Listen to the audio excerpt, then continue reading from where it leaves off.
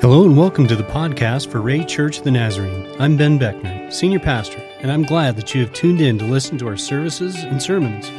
We have reopened our sanctuary and would love to have you join us in person at 410 Blake Street in Ray, Colorado for our Sunday morning worship services that begin at 10:45, if you feel comfortable to do so. We would also invite you to join us live on Facebook, YouTube, or our website if that's a better fit for you at this time. Please visit our website at raynaz.com and our Facebook page for more information regarding our services. It is my prayer that you experience the presence of God during your time with us, whether in person or online. Again, thank you and welcome to our podcast. This episode is a continuation of our study through Colossians.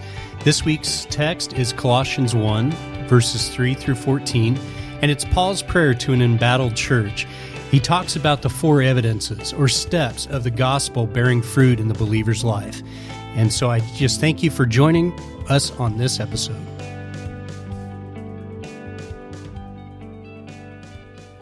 So as some of you know, Grace and I, we headed to Nashville on Thursday morning, bright and early, 6 a.m. We were on the road. We were doing great.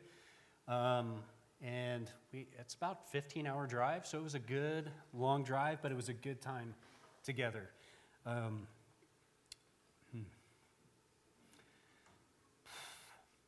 This is hard. It really is. And when I was a youth pastor a few years ago, when you celebrate seniors and the things happening, I was sad to see them leave. But when they're your own, it brings a whole new level to it. And it's not one of complete sadness in a way like definitely our home is going to change, the dynamic changes. But it's also an excitement knowing what God is doing in their life and knowing what He wants to do. And so that time together today, if it wasn't for you guys, it was for mom and dad and grandmas and grandpas and everybody else, just to be able to pray for you guys. And so anyway, sidetracked. We had a great trip to Nashville, good time in the car together, talked about a lot of different things. We got to spend a good day and a half. She drove us around, showed us where she works. She works at a church there that they serve a meal to homeless and refugees on Sunday afternoons. And just being able to see the surroundings and what she's doing was just good. And so it was a great time for us. And next weekend, we get to do the same thing again. So next weekend, we're taking Megan to Mid-America and looking forward to it. I remember when we had our children dedicated. So what that was just we symbolically and actually in very real ways gave our children to the Lord because we recognize that they really aren't ours anyway. They're on loan. We're stewards and trusting that God is going to be doing the things that He wants to do in their lives. And so that's what this process is for us. And we try to remember that and keep that in mind as we go through this process.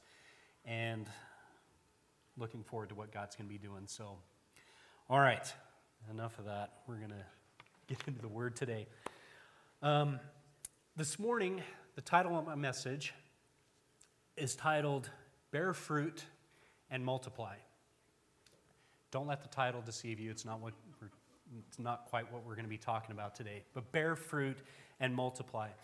Over the last couple weeks, I found myself in Colossians. And last week I shared just this sense of urgency that Paul had in how he was talking to the church here in Colossae. And this morning, as we're going to continue, I found another passage that I was drawn to that I want to spend some time in today. And it's in chapter 1, and this is Paul's prayer for this church. And it's interesting that Paul had never visited this church. In fact, he didn't even start it. This was started by somebody else. And so he wrote this letter as an encouragement to this church. This church was dealing with a lot of difficult things at this time. The church was embattled by a lot of false doctrines. The culture surrounding them was kind of oppressive to them. And I kind of, as I was reading through that and was keeping that in mind, that Paul was writing to this church that was really struggling in a lot of ways, I couldn't help but think that the culture that we find ourselves in today is pretty close in some ways. And so, as I look through Paul's prayer here, it begins in verse 3 and continues all the way through verse 14. Paul prays some kind of specific things, and we want to pay attention to a couple of those things today that I felt like God was kind of drawing my heart towards. So I want to read, beginning in verse 3. This is chapter 1 of Colossians, beginning in verse 3. We always thank God, the Father of our Lord Jesus Christ, when we pray for you, because we have heard of your faith in Christ Jesus and the love you have for all the saints, the faith and love that spring from the hope that is stored up for you in heaven, and that you have already heard about in the word of truth, the gospel that has come to you.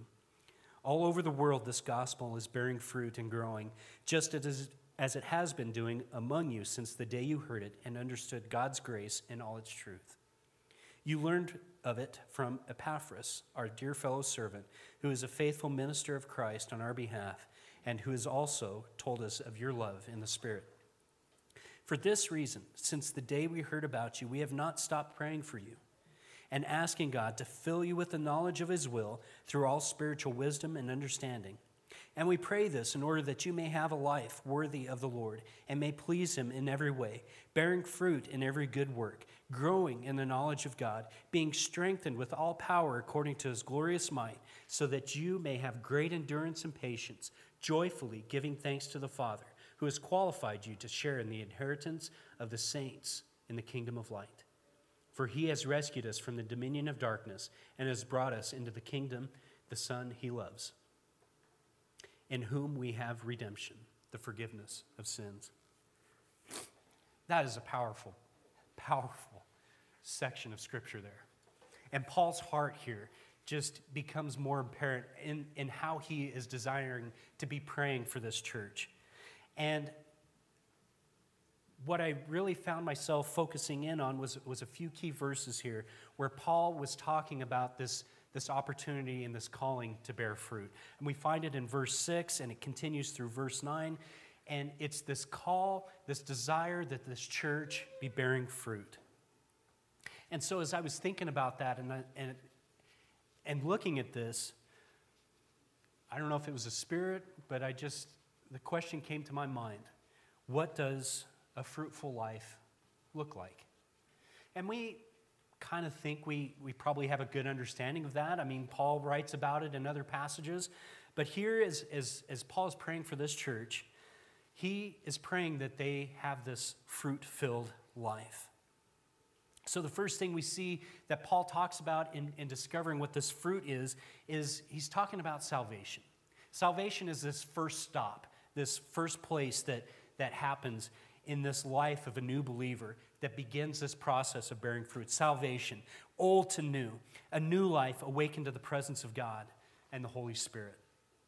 And when I think about that, I think about the changes that begin to take place in our life when salvation first begins to take fruit. The old versus the new. New life, new choices, new values. Different way we look at things, different way that we choose to live our life. Kevin DeYoung writes this way about this new life with Christ.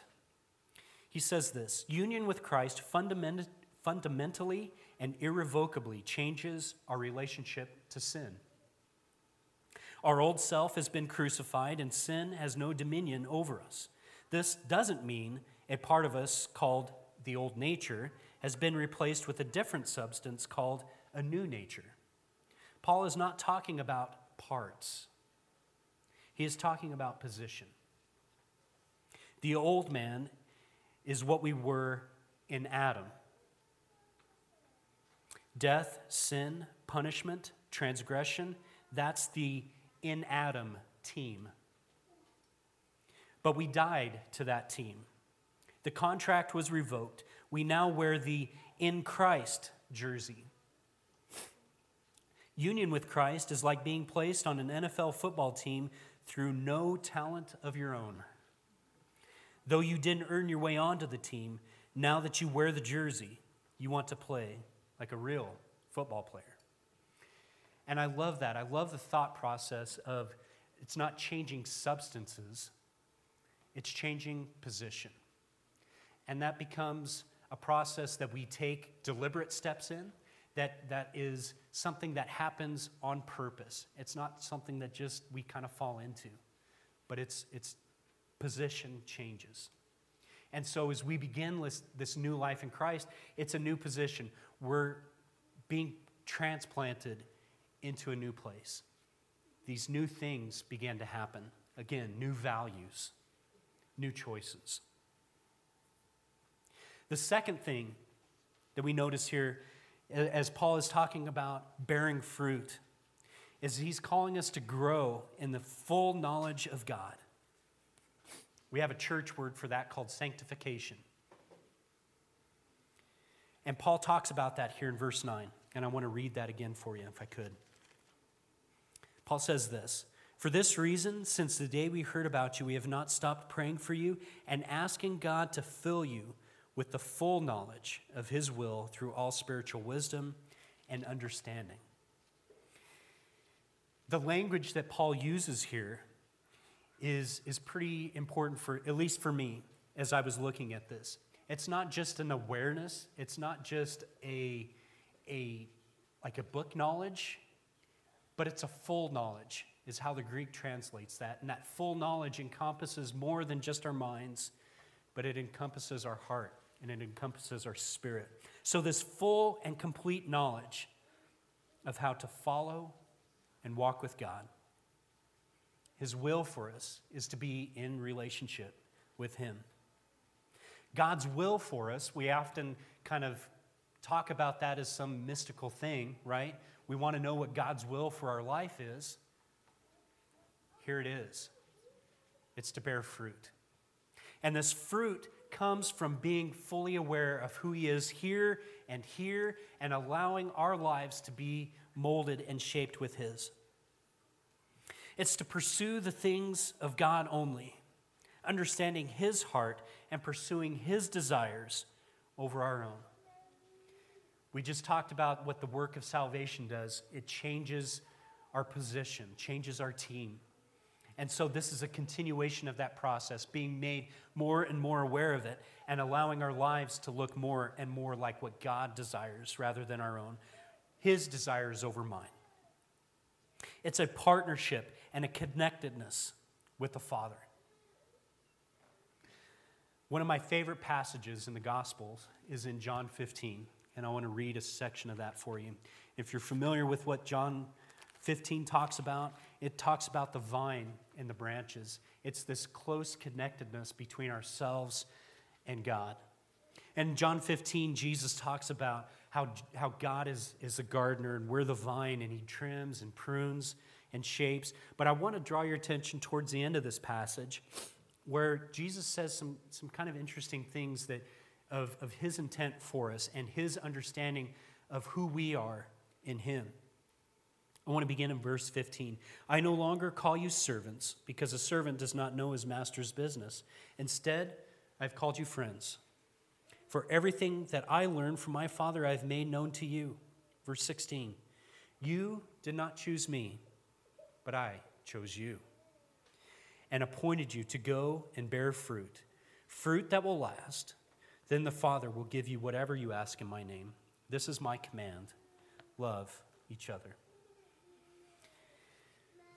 Some of us, maybe this morning, need to hear those words of Jesus today, that he chose you.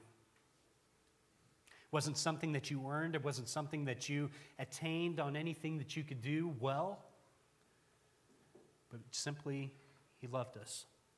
And his desire for us becomes pretty clear here in this passage, that he has appointed us to go and bear fruit, fruit that will last.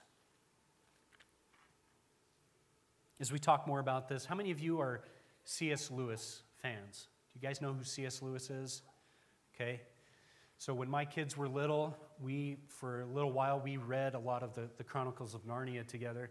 And the movies came out, and those were great. How many of you are familiar with the character Eustace from the Chronicles of Narnia? Eustace. Eustace was the kid that he just really grated on you. He annoyed you. He was the one that you kind of love to hate in some way, especially at the very beginning of the story. And Eustace has this scene in The Voyage of the Dawn Treader where he had been turned into a dragon. I don't know if you remember. And this process was when he was changed back to a boy. C.S. Lewis writes this: "It would be nice and fairly nearly true to say that from that time forth, Eustace was a different boy. To be strictly accurate, he began to be a different boy. He had relapses. There were still many days when he could be very tiresome. But most of those I shall not notice. The cure had begun." And so what C.S. Lewis was trying to communicate was this process that Eustace was going through to change from who he was to who God was desiring him to be. And this process, this desire of our own hearts to be united with God and allowing this process to be worked out in our lives, that's a process of sanctification. And so C.S. Lewis writes, the cure had begun. I love that. The cure had begun. Part of bearing fruit in our life that we see here from Paul's prayer is that it's this call to be strengthened. It's this understanding that we cannot do many of these things on our own. And in verse 11 here, Paul writes it in this way.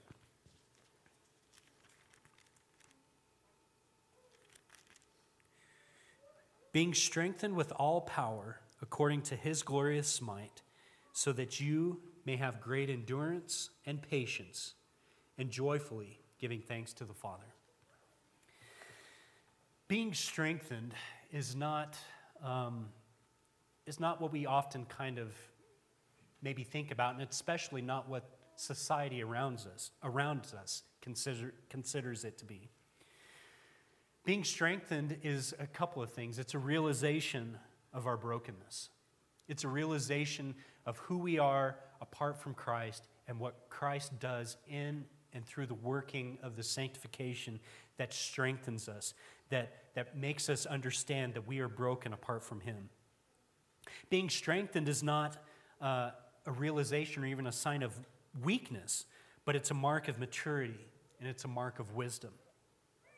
God's power and strength is needed, as we discover, for endurance and for patience, as Paul writes about it here. There's an old youth pastor named Mike Yaconelli, and he wrote a bunch of youth ministry books, and he writes this in a book he has called Messy Spirituality. He says, "Spirituality is not a formula. It's not a test. It is a relationship. Spirituality is not about competency. It is about intimacy. Spirituality is not about perfection. It is about connection. The way of the spiritual life begins where we are now in the mess of our lives. Accepting the reality of our broken, flawed lives is the beginning of spirituality, not because the spiritual life will remove our flaws, but because we let go of seeking perfection and instead seek God, the one who is present in the tangledness of our lives. Spirituality is not about being fixed. It is about God's being present in the mess of our unfixedness." So wisdom is knowing where we are. Wisdom is knowing that we can't live this life following God's will without his power and without his strength. Maturity is humbling ourselves to realize this fact. This is what produces the character in us to be used mightily of God. And that should be our desire, right? As we begin working this process out in our lives of wanting fruit to be evident, is we've got to understand that begins at salvation. It continues as we continue to grow through this process of sanctification and understanding it through this process of being strengthened. And it continues, Paul here says, as we give thanks. But before we get there, I want us to understand something a little bit more about our brokenness. Warren Wiersbe, I hope I'm pronouncing his name correctly, says this: if you want to learn what a person is really like, ask 3 questions. What makes him laugh? What makes him angry? And what makes him weep? These are fairly good tests of character that are especially appropriate for Christian leaders. I hear people saying, we need angry leaders today, or the time has come to practice militant Christianity. Perhaps, but the wrath of man does not produce the righteousness of God, as James 1:20 says. What we need today is not anger, but anguish. The kind of anguish that Moses displayed when he broke the 2 tablets of the law and then climbed the mountain to intercede for his people. Or that Jesus displayed when he cleansed the temple and then wept over the city. The difference between anger and anguish is a broken heart. And it's easy to get angry, especially at somebody else's sins. But it's not easy to look at sin, our own included, and weep over it. So the brokenness begins to change from where we realize we are as a sinful man to where God desires us to be broken, but in anguish over the things that hurt his heart and that motivate us to do the things that he calls us to do, to motivate us to bear fruit in our lives. The last thing Paul talks about here is giving thanks. Giving thanks is realizing, in this context here that Paul is talking about, is realizing that we cannot attain any fruitfulness apart from God. Giving thanks, realizing that he has saved us. Realizing what we've been saved from and what we've been saved to, we can give thanks. Paul uses the word here that he qualified us. We can give thanks in that. We've been invited to share in his inheritance. We can be thankful for that. We can be thankful that we've been rescued and set free from this prison of sin, and we can give thanks because it gives us an attitude and a posture that brings humility to our hearts. Henry Nouwen is an author, and he writes in the Spiritual Guide, or the Spiritual Work of Gratitude, he says this: to be grateful for the good things that happen in our lives is easy, but to be grateful for all of our lives, the good as well as the bad, the moments of joy as well as the moments of sorrow, the success as well as the failures, the rewards as well as the rejections, that requires hard spiritual work. Still, we are only truly grateful when we can say thank you to all that has been brought to us in this present moment. As long as we keep dividing our lives between events and people we would like to remember and those we would rather forget, we cannot claim the fullness of our beings as a gift of God to be grateful for.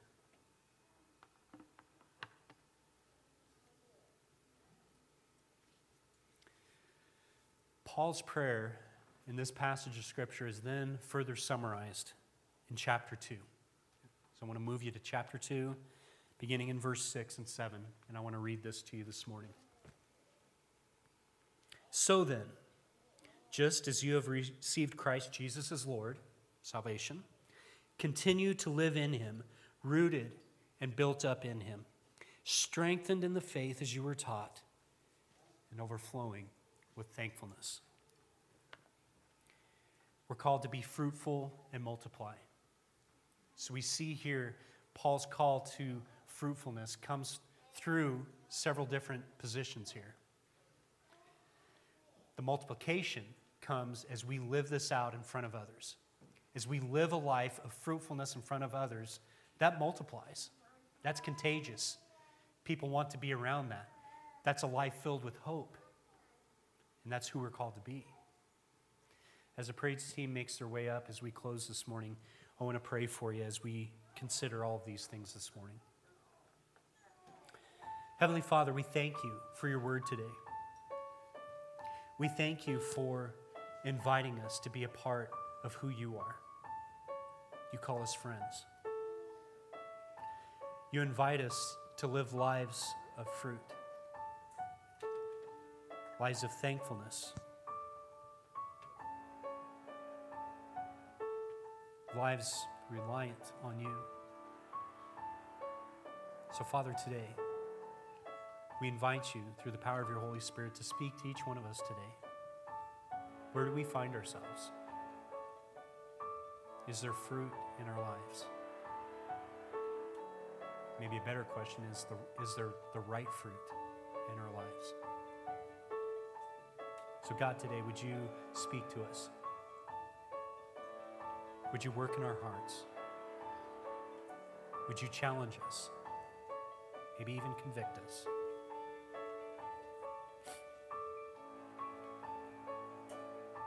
Father, today we lay our hearts before you and ask that you would do that. Speak to us. Help us, Father, to live lives of fruitfulness. We ask God and pray these things in your name. Amen.